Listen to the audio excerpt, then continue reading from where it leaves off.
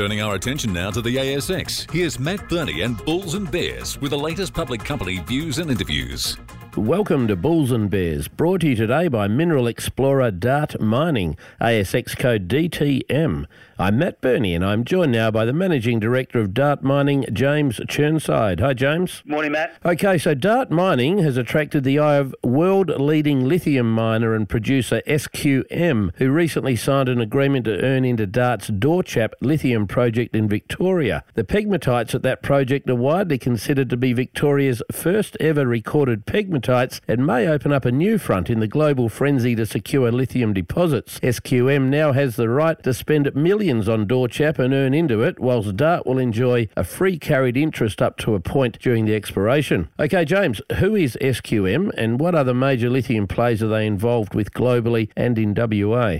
SQM are a Chilean-based multinational company, customers at 110 different countries. They've got 20 offices around the world, listed on the New York Stock Exchange, probably the biggest lithium company in the Western world, probably outside of China. So operating in Chile itself, and they've got a 50-50 joint venture actually with Wesfarmers in the Mount Holland lithium project there in Western Australia. Okay, so tell me the terms of this deal. It's $12 million over 6 years. We can accelerate that expenditure if we're making the right kind of progress. It is sole funded by SQM up to 70%, and from that point, Dart and SQM will jointly fund it. Presumably at that stage we'll be reasonably confident about a project. So, look, East Coast Australian lithium is a little bit new. How did this project come to fruition and what sort of a geological setting are we talking about here? Matt, it's based in the Victorian High Country, in the mountainous areas of Victoria and actually very far south in New South Wales. We discovered lithium there in 2016 as a company. And when I say we discovered lithium, I think